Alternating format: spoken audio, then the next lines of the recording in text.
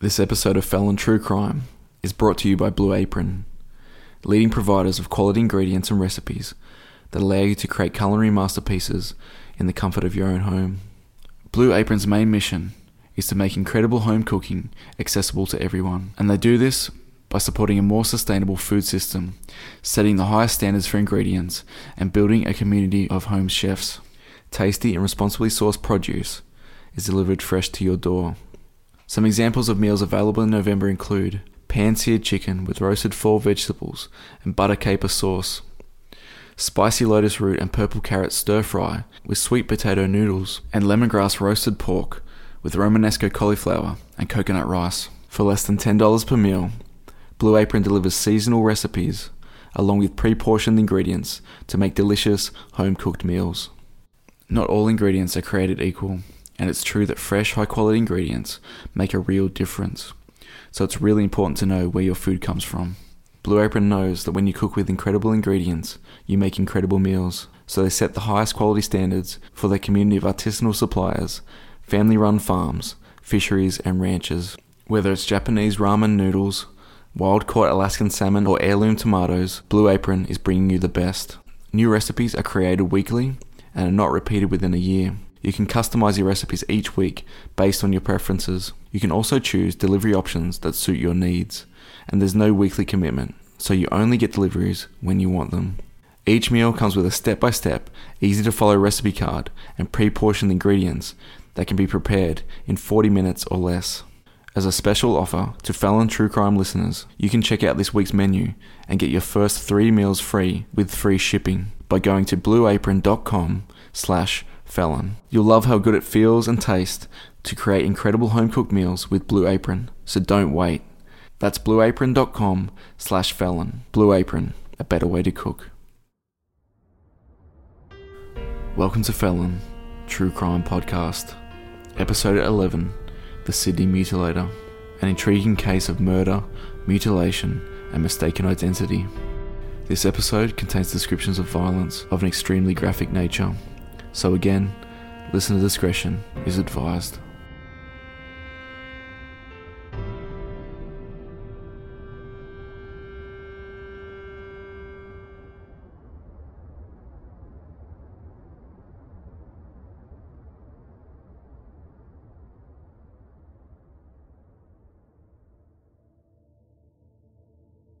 Blood spills from his mouth as he gags and tries to spit. A stranger's hands around his neck squeeze tight. With this tightening grip, his life slips away. Through the haze of ale, he drifted in and out of consciousness, but even in this inebriated dream, he struggles for life. The silent assailant is now a blotchy blur that twists and contorts in his vision as he struggles to focus. Blood seeps down his cheeks and streams between the gaps of wiry, clenching fingers. Suddenly the grip of the fingers loosen, and for a brief moment, he feels a sense of relief. But this would be a fleeting glimpse. Just as quick as relief had come, it would be taken. A fist comes crashing down from above, striking his face, sending his limp body crashing to the floor. In the assailant's mind, the victim's face had taken the shape of another, and the pain had flooded back.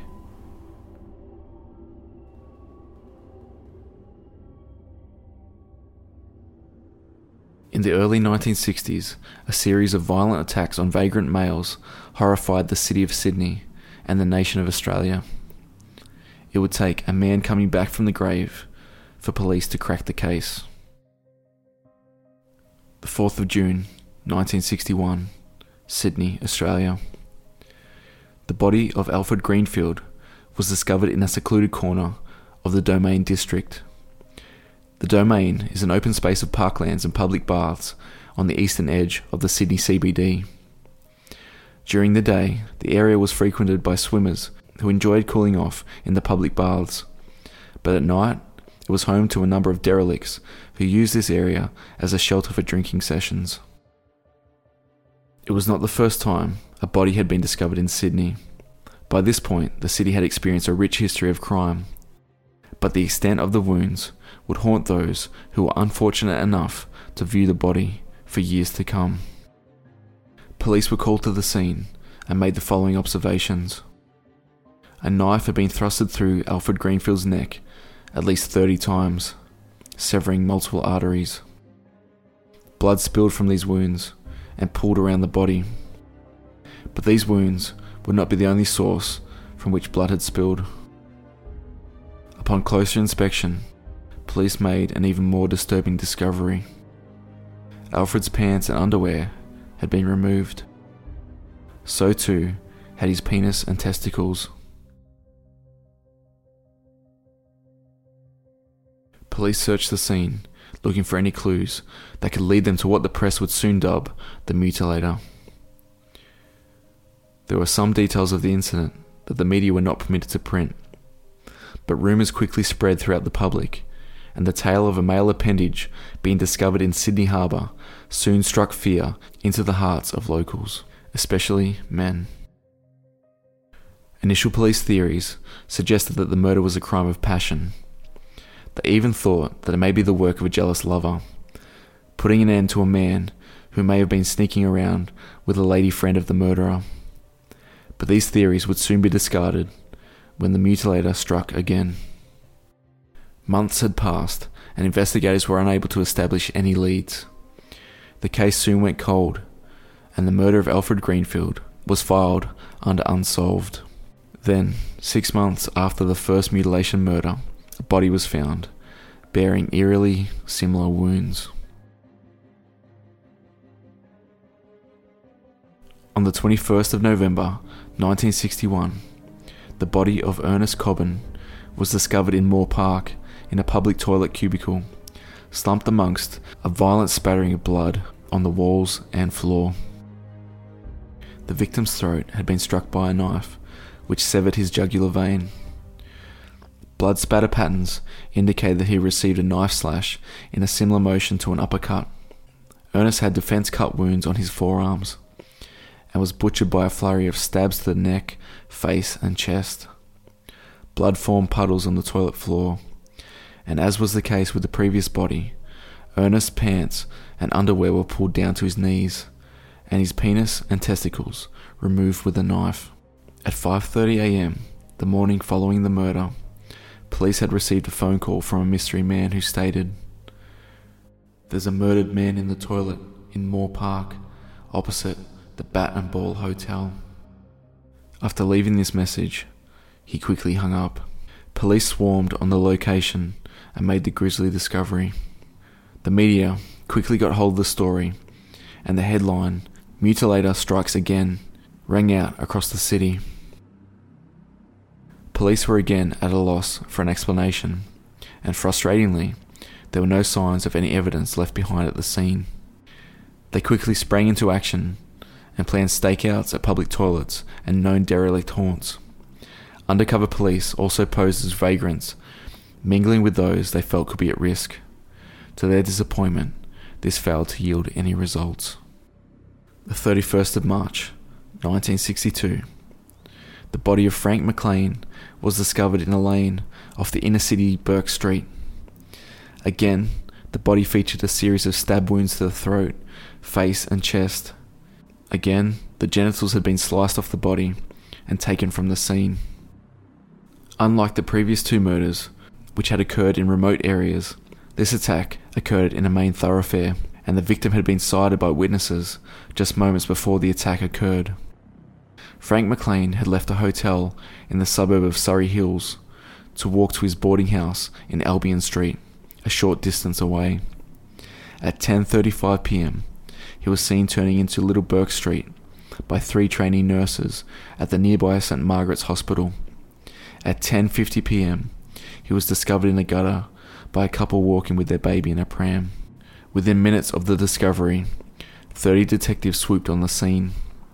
But again, there was no trace of the mutilator or any evidence that would lead them to him. Surgical doctors in Sydney soon found themselves as part of a witch hunt. One police theory was that Frank McLean's genitals had been removed so precisely with a scalpel it could possibly be the work of a surgeon. Investigations into this lead also proved fruitless. A special police task force was established, and police continued to make appeals to the public for any leads. Police received hundreds of calls offering tips. Homes were raided, homeless shelters and hostels were checked regularly, but detectives were still no closer to solving the murders. On the 14th of April in 1962, hope for solving the case came in the form of a man named Patrick Royan. Patrick reported an incident to police that seemed to fit the MO of the Mutilator. He claimed that he had been attacked by a mystery man in Goulburn Street, close to where Frank McLean had been killed.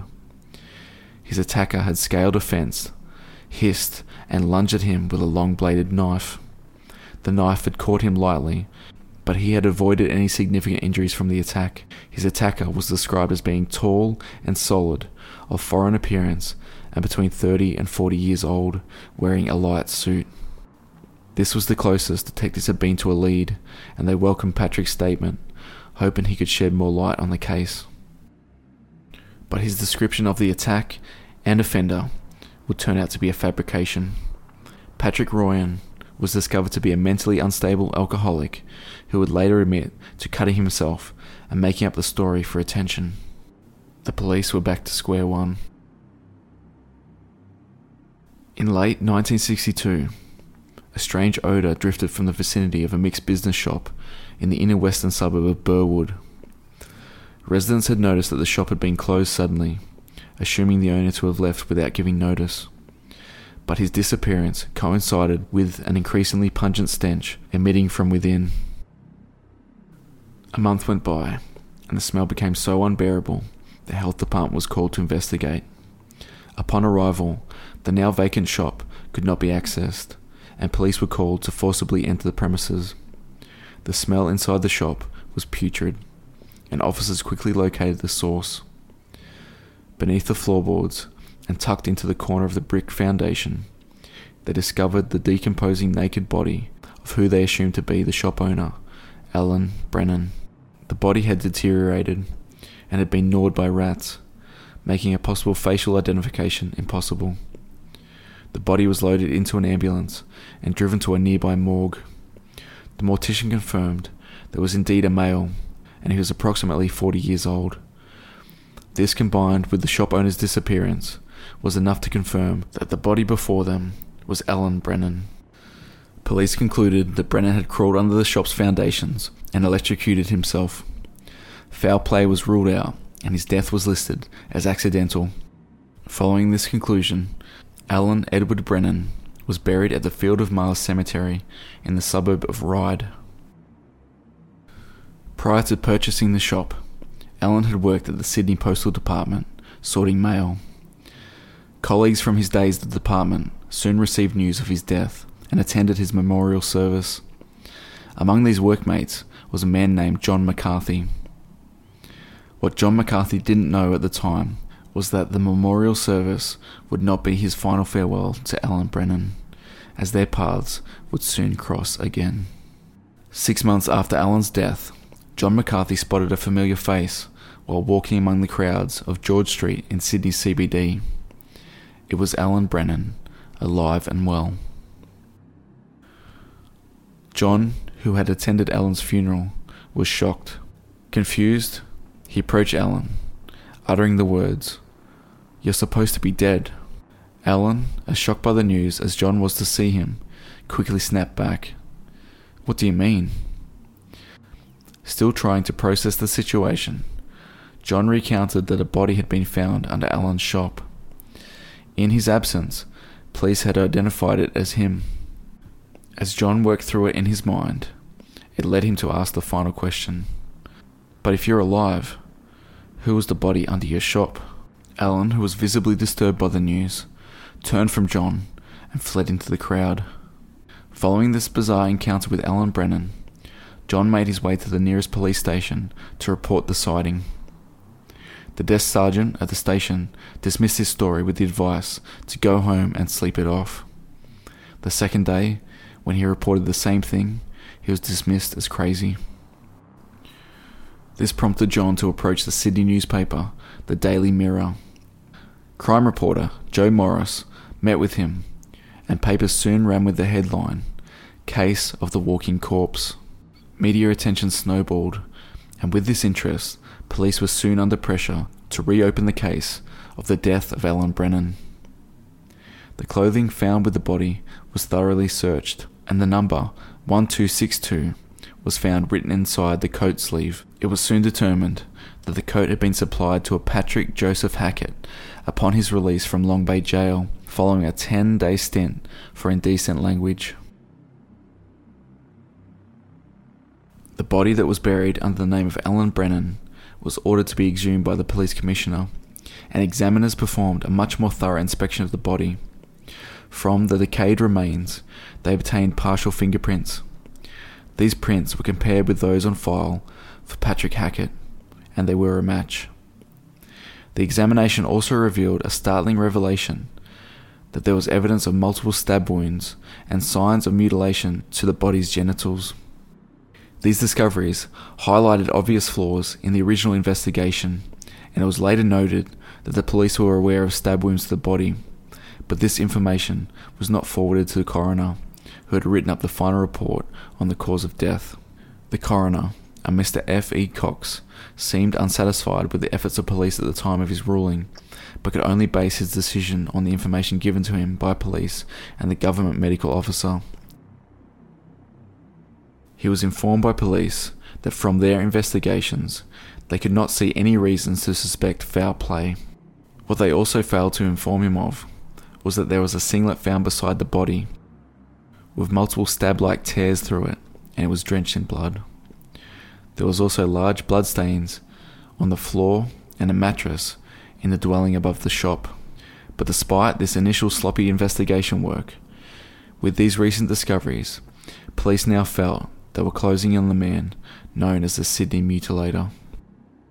Following the news coverage of the case of the walking corpse, public interest was rekindled and a new witness came forward.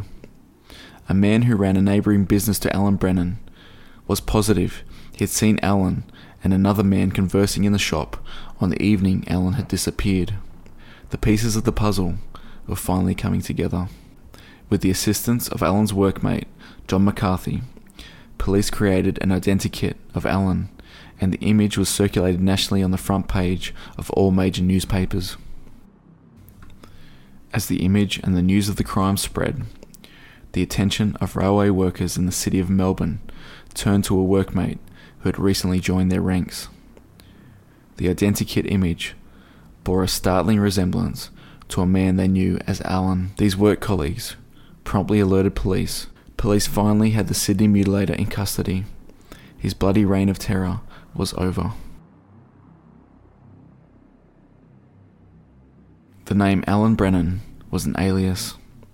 The true identity of the mutilator was William MacDonald. MacDonald's physical appearance failed to live up to the image that the title Mutilator evokes. He was slim, small, and timid, a far cry from the monster that the public had imagined.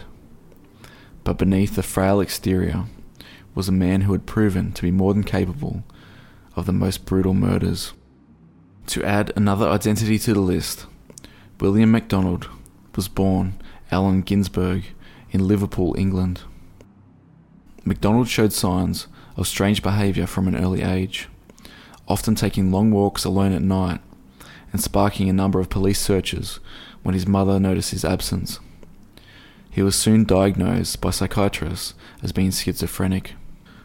In 1943, MacDonald was 19 years old when he joined the army.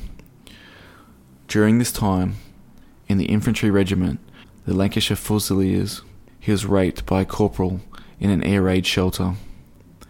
This corporal threatened to kill him if he mentioned the incident to anyone. This experience would play on his mind for the rest of his life. William MacDonald remained in the army until 1947.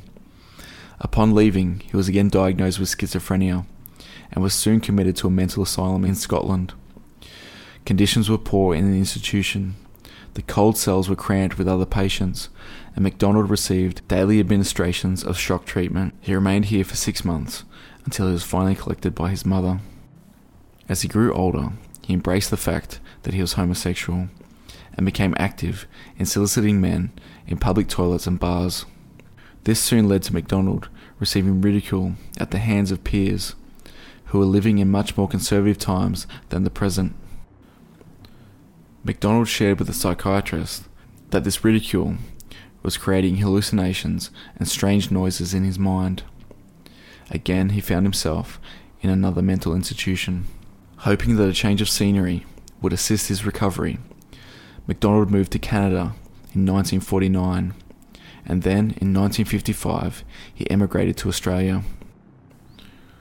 Soon after his arrival in Australia, and while living in Adelaide, he caught the attention of authorities and was charged with indecent assault for touching the genitals of a police officer in a public toilet block. MacDonald received a 2-year good behaviour bond and moved on to the town of Ballarat in the state of Victoria, commencing work on a construction site. Construction workers at the time were not known for their tolerance, and MacDonald found himself victimised for his sexuality and received a severe beating from fellow workmates. This beating brought up times of when he was ridiculed and tormented, and with it came the hallucinations and noises in his head once again. The memory of the corporal in the air raid shelter would forever weigh heavily on his mind, and in time influence his actions. Following his capture in Melbourne, William MacDonald was extradited to Sydney to face murder charges. He pleaded guilty to all counts. During his trial, the jury would hear every sickening detail of his attacks.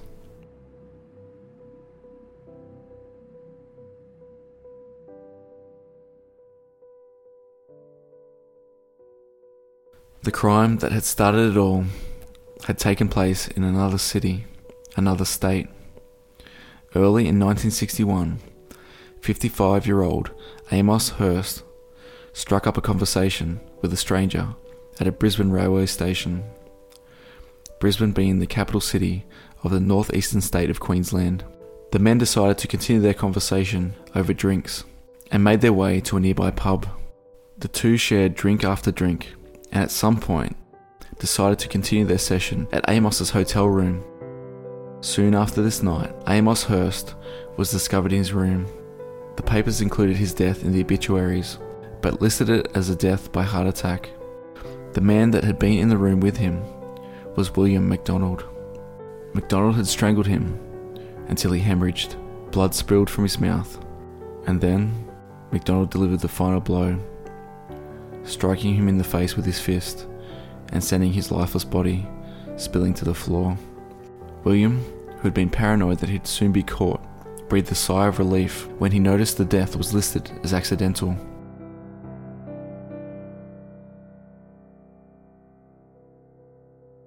His second victim, Alfred Greenfield, had been sitting on a park bench in Green Park, near St Vincent's Hospital in Darlinghurst. William offered Greenfield a drink and lured him to nearby Domain Baths, with the offer of providing more alcohol. MacDonald waited until Greenfield fell asleep. He removed the knife from its sheath and stabbed Greenfield approximately 30 times. These blows severed arteries in Greenfield's neck. MacDonald then pulled down Greenfield's trousers and underwear, severed his genitals, and threw them into Sydney Harbour.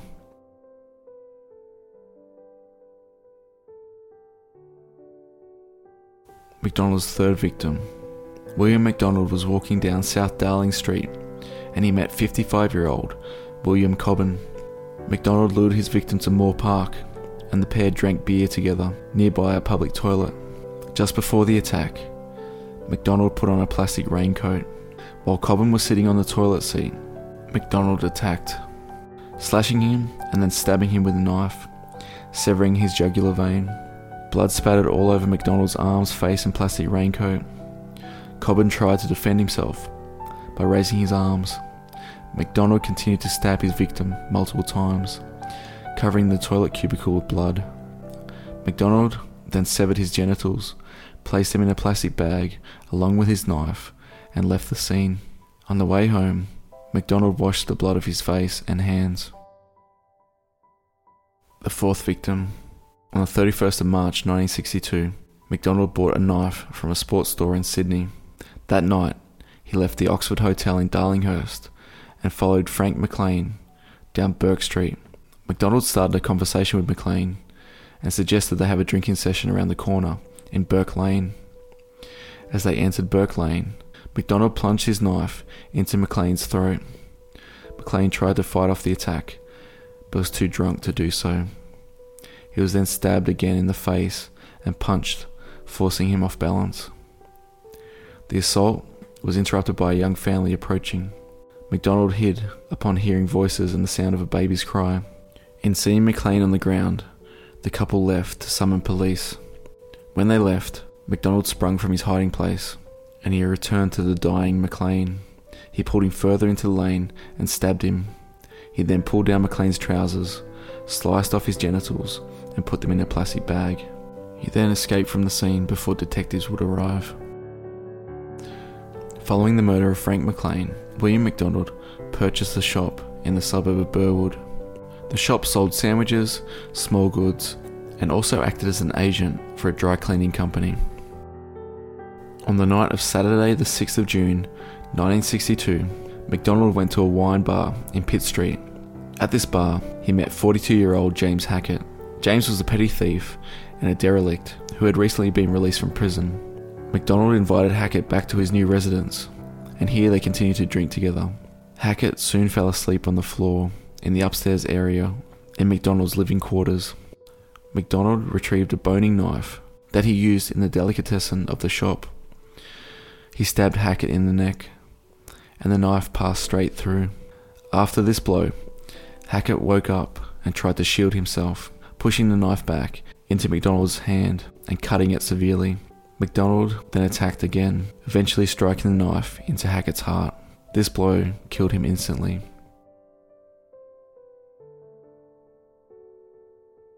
Once Hackett was dead, MacDonald continued to stab him repeatedly until he had to stop to get his breath. Blood was splattered all over the walls and the floor. Due to the repeated blows with the knife, it had become blunt, and MacDonald was unable to sever the victim's genitals. He woke the following morning and found himself lying next to the victim. He cleaned himself up and went to hospital to have the wound in his hand stitched up. After cleaning the blood, MacDonald then dragged Hackett's corpse underneath the foundations of the shop. Paranoid the police would come looking for him, he fled to Brisbane. After some time, assuming it was safe, MacDonald returned to Sydney, unaware that police presumed he was dead. If this information was known to MacDonald, he may have never been caught. William MacDonald was sentenced to life in prison. On his papers, they were marked, likely to offend again. When asked why he committed the murders, William MacDonald offered the following explanation. "I didn't murder those men. Physically, I did. There's no doubt about that. But it is the other person who lives inside me that actually killed them. As a young boy, I was diagnosed as schizophrenic, and I still am today. Schizophrenia means split personality, and it was my other personality that killed those men as an act of revenge on the soldier who raped me. I then mutilated each one in a manner so that he couldn't rape anyone ever again. When I read about the murders in the paper the following day, it was as if it was all a dream. I knew that it was me that had done it, but it was as if I hadn't done it, if you can follow what I mean. Then I would resume my life as normal until the urge to kill the soldier came over me again, and then I'd go on the hunt again.